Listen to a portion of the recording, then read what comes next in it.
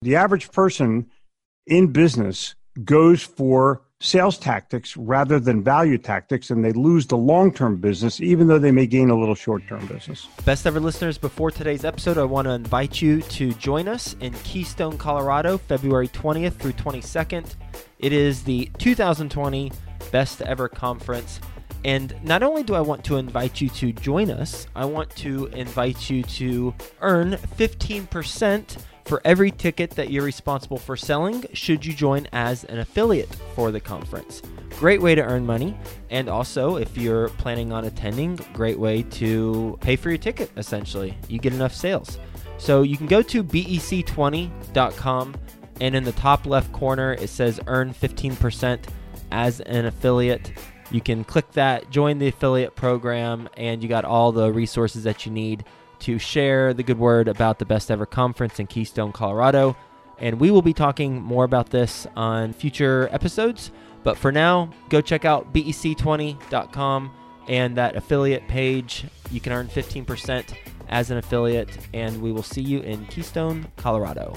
Best Ever listeners, how you doing? Welcome to the Best Real Estate Investing Advice Ever show. I'm Joe Fairless. This is the world's longest running daily real estate investing podcast where we only talk about the best advice ever. We don't get into any of that fluffy stuff. And with us today, we got Jeffrey Gitomer. How you doing, Jeffrey? I'm doing fine. How are you, Joe?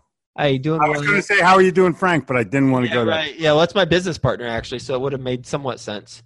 A little bit about Jeffrey. He's the author of 15 books. He's the host of the podcast Sell or Die. Gets around 100,000 downloads a month, based in Charlotte, North Carolina.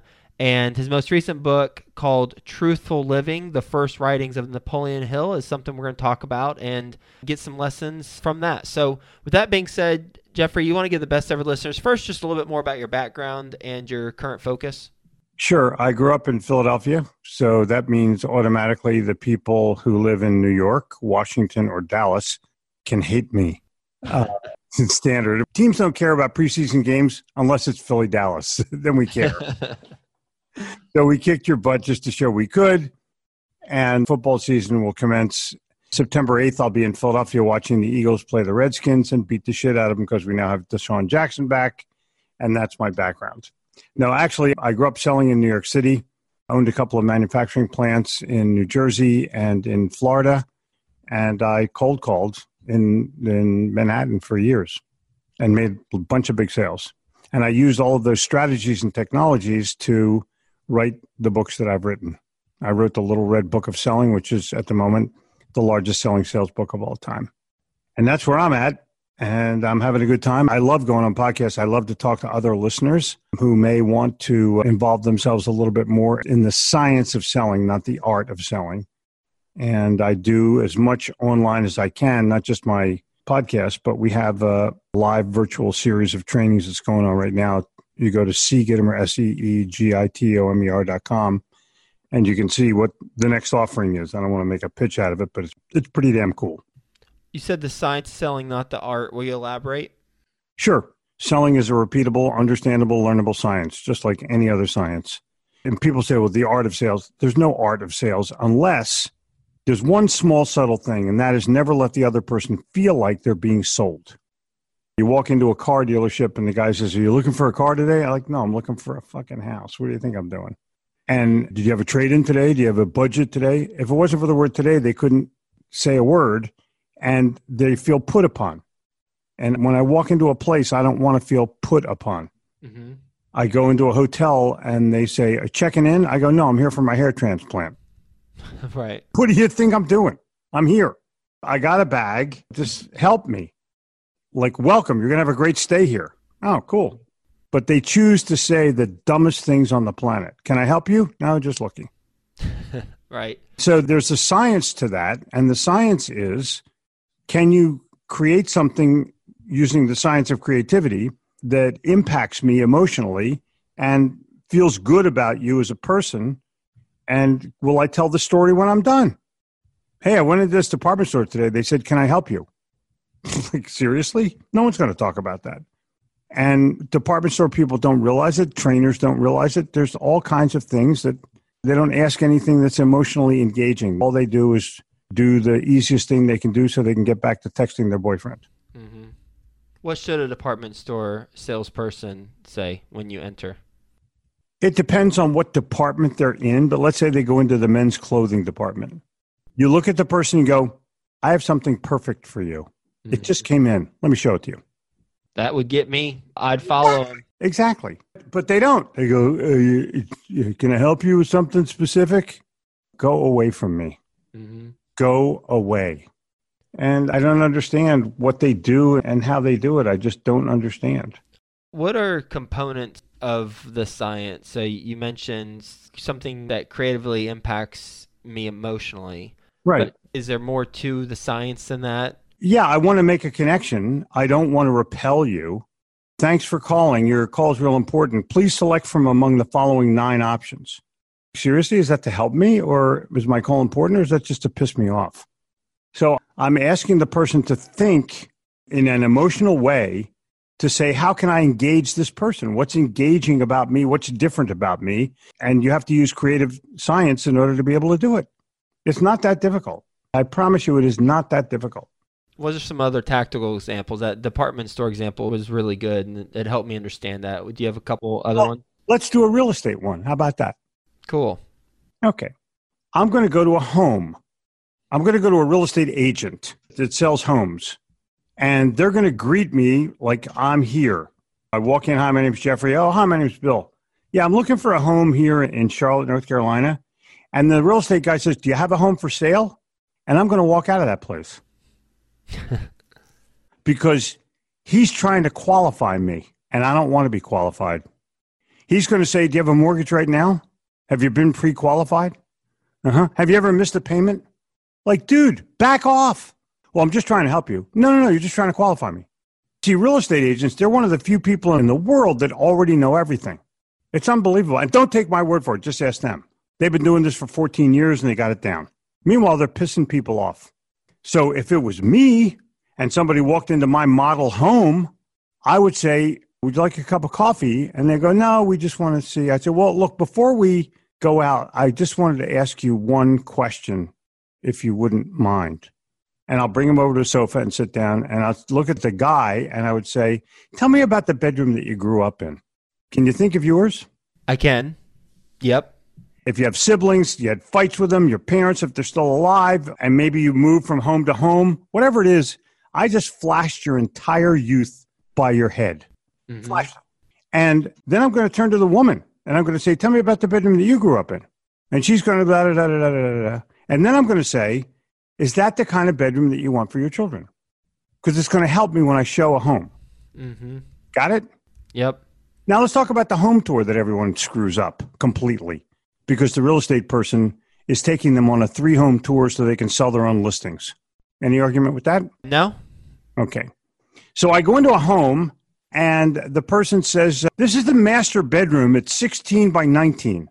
And I'm going to say, well, I have a tape measure with me. Would you mind measuring this? Because if it's not 16 by 19, I'm out of here. Why wouldn't that real estate person who already knows everything ask, where do you think in a room like this you'd put the television? And then I'm going to go to the walk-in closet. You know, they all have walk-in closets. Mm-hmm. And the real estate guy's going to go, this is the walk-in closet. No shit. Walk-in closet? What do? You walk in? Is there a light switch? No, I'm going to look at the woman and I'm going to say, will all of your clothing fit in here? Because if it doesn't, that house is out. Correct? Right. So why wouldn't they ask that question? Answer, because they're the smartest people in the world. Any other questions on real estate? I could ask you a question. Why do real estate agents go to closings? Why do they go to closings? I don't know. It depends on the agent. No, they all go for the same reason. Well, everyone doesn't act and think and do the same thing. They're not robots. They go to get their check. You can get your check outside of the closing. I know, but most of them need the money, so they get the check right away and go to the bank. Well, they could be going to build a relationship with their client. They could be, but for what I've seen in my career in real estate, and I have been fortunate enough to talk to a hell of a lot of real estate agents, like in the thousands, not in the hundreds. And I'll ask them, how many of you go to real estate closings? And people raise their hand and go, how many of you go to get your check? And no hand goes down. Not one. And I explain to them that they're missing the best opportunity on the planet if they go to the bank. Why would you not go to the person's home with them and walk in when they walk in? Mm-hmm. Could there be a more emotional time in any human being's life than walking into your new home? Yeah, it's a good approach. Yeah, Sure. why wouldn't they video it and then send that back to the customer? Mm-hmm. The kids running to their room and claiming their space. Yep. The reason is they don't think beyond the close. They think, oh, this person's not going to be good for me unless they get me a referral. And they're going to send me a postcard saying, thanks for your, no. I run my business on referrals. So please fill this card out or call me with anyone that you know that might be moving. Tear it up, burn it, throw it away, never talk to that person again, ever. Mm-hmm. Because they don't care about me, they just care about a referral. Right. Correct? Well, I don't know if that's a correct statement, but the perception certainly could be correct. Exactly. So why wouldn't they, when I move in, go, congratulations, here are the 50 best places in the community. Restaurants, dentists, barbers, hairdressers, clothing stores, car rentals, anything. Why wouldn't they send me that list of preferred merchants? They're new to the community. And even if they're not, they're still moving across town. Mm-hmm. So Yeah. I want to know, these are the places that I go. These are the places that my team members go. These are the places that we personally recommend. We don't make any money from them. We just want you to have the list. Cool. Yeah, that's a good approach. And It's a value tactic, not a sales tactic. right. So the average person in business goes for sales tactics rather than value tactics, and they lose the long-term business, even though they may gain a little short-term business. I like the value tactics. You buy insurance, don't you? I do. Yeah. And you have a property and casualty guy. You probably have a big one for the business you're in, right? Yes. And the guy calls you up on the phone and says, you know, we've been doing business for a couple of years now, and I was wondering if you would mind sitting down with me and going through your friends and see if you had any referrals of people that really would want to do business with me the same way I do business with you. And you feel a little uncomfortable about it because you're not 100% crazy about this person. Mm-hmm. So you say, let me get back to you like in a week. And the guy says, okay. And of course, you don't get back to the guy. And he calls you up on the phone and says, remember last week we talked about referrals, and I was wondering if you had a chance to go through your list. And you say, no, I haven't had a chance yet. Buzz me again next week. And the guy goes, okay, you'll never take that guy's call again, ever. Compared to which approach should he take? Well, he's a taker, isn't he? But suppose that same guy calls up and says, hey, I know of a couple apartment buildings in town. I think these guys want to sell. I think you could get a real good deal. Would you like me to introduce you? Sure. Well, let's just have coffee. Okay, fine. Isn't it better to give a referral than get one? Mm-hmm. But see, that takes work. And most salespeople are not willing to do the hard work that it takes to make selling easy. Because their boss said, now ask for a referral as soon as you're done. Really? Why are you asking me for a referral? You have earned nothing. Yeah, I like the approach that you're talking about for sure, and certainly makes a lot of sense. Yeah, and it's not that difficult. I haven't said anything to you that's like, well, explain that nuclear physics theory again. No, dude, it's giving value. So let's go back to the original thought of this. I have a relationship with the Napoleon Hill Foundation, and they came across Napoleon Hill's first writings and called me to see if I wanted to edit and annotate them. Now, why did they call me? And the answer is 15 years ago, I met the guy who runs the foundation and told him my story of Napoleon Hill when I read Think and Grow Rich 10 times in 1 year and yada, yada. It literally launched my attitude. And I said, listen, does Napoleon Hill Foundation have an email magazine? And he said, no. I said, well, look, let me do one for you on one condition. And the guy said, what's that? I said, that you never pay me a dime. And it was like a stunner because people always will ask someone successful, I can make you a lot of money. All you have to do is give me some of yours. So I've been doing their email magazine for free for more than a decade. Built a list of almost 100,000 people and everything that goes with it. So when they came across this stuff, they figured, oh, wow, here's something we can help repay Gitomer. That's pretty cool. And they did. And that's where Truthful Living comes from. It's the first writings of Napoleon Hill. Nice. Is that out? Yeah, it's out now in the bookstores. You can get it on Amazon. It's actually published by Amazon. You may not be able to find it in Barnes & Noble because I think they hate each other or something. I don't know. Something stupid. Cool. But go online, go to Amazon, and look up Truthful Living by Napoleon Hill and me, and you'll get it. And I didn't change any of his words. I just annotated things for the 21st century because these are the first writings of Napoleon Hill from 1917. Yeah, they spoke differently. Oh my gosh. It's hokey, but it's accurate. Just look at the table of contents. And the first chapter is success is up to you. The second chapter is finish what you start. The third chapter is how to think. And there's 23 different chapters in the book all about how you can become successful by the way you dedicate yourself to the way you think and the way you dedicate yourself to the way you work. Just that simple. And most people do not have a foundational, fundamental education about how to succeed. You didn't get it in school, did you? Like algebra and geography and bullshit like that, which it's great, but only in Trivial Pursuit or Jeopardy. And all the way through college, same Trivial Pursuit, Jeopardy. And now you're in the real world and you need to have a great attitude and you need to have enthusiasm for what you sell and belief and love in what you sell. And that's what this book is all about. Helping people understand how they can become a better person, both in their family and in their business. But it uses old words. Let me give you an example of the old word. You know the new word mindset? I do. Okay. It came from the word focus. That was the second iteration of the word. The first iteration is concentration. Hill wrote about concentration. And what it meant was distraction-free concentration. And in today's world, distractions plays this amazing role in your life, in my life, and everybody else's life. Because you get a text, or you get a phone call, or you get a notification of some kind. I have a 10-year-old daughter. Her phone dings more than it rings. But she likes to get those notifications. I'm trying to wean her off of them, but when you're 10, you want to know what happened on TikTok. You do TikTok? I don't. Oh. It's I know what it is. Yeah, it used to be called Musical.ly, but it's huge. They have 1 billion users. It's unbelievable. Where'd they come from? So the world is changing, and you and I and everyone who's in our genre has to change with it or die. That's why we call our podcast Sell or Die. Got it.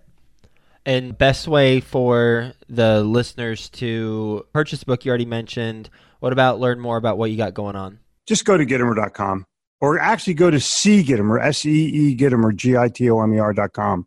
That'll take you to my virtual events that are taking place, and people can learn more about me by watching me work. Well, Jeffrey, thanks for being on the show, talking about the value tactics and giving a lot of specific examples for how to do it, which were very valuable in themselves. So thanks for being on the show. Joe, it's a pleasure.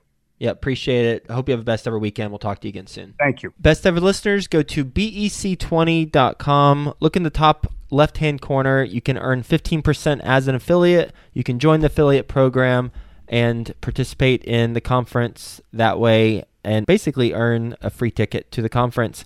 bec20.com. Feeling lost on your roadmap to wealth? Tune in to the newly launched REI Foundation podcast, where hosts Jason and Peely give you all the steps and missteps towards achieving your investing dreams. Featuring interviews from top industry professionals, make sure you listen and subscribe to REI Foundation podcast at thereifoundation.libsyn.com.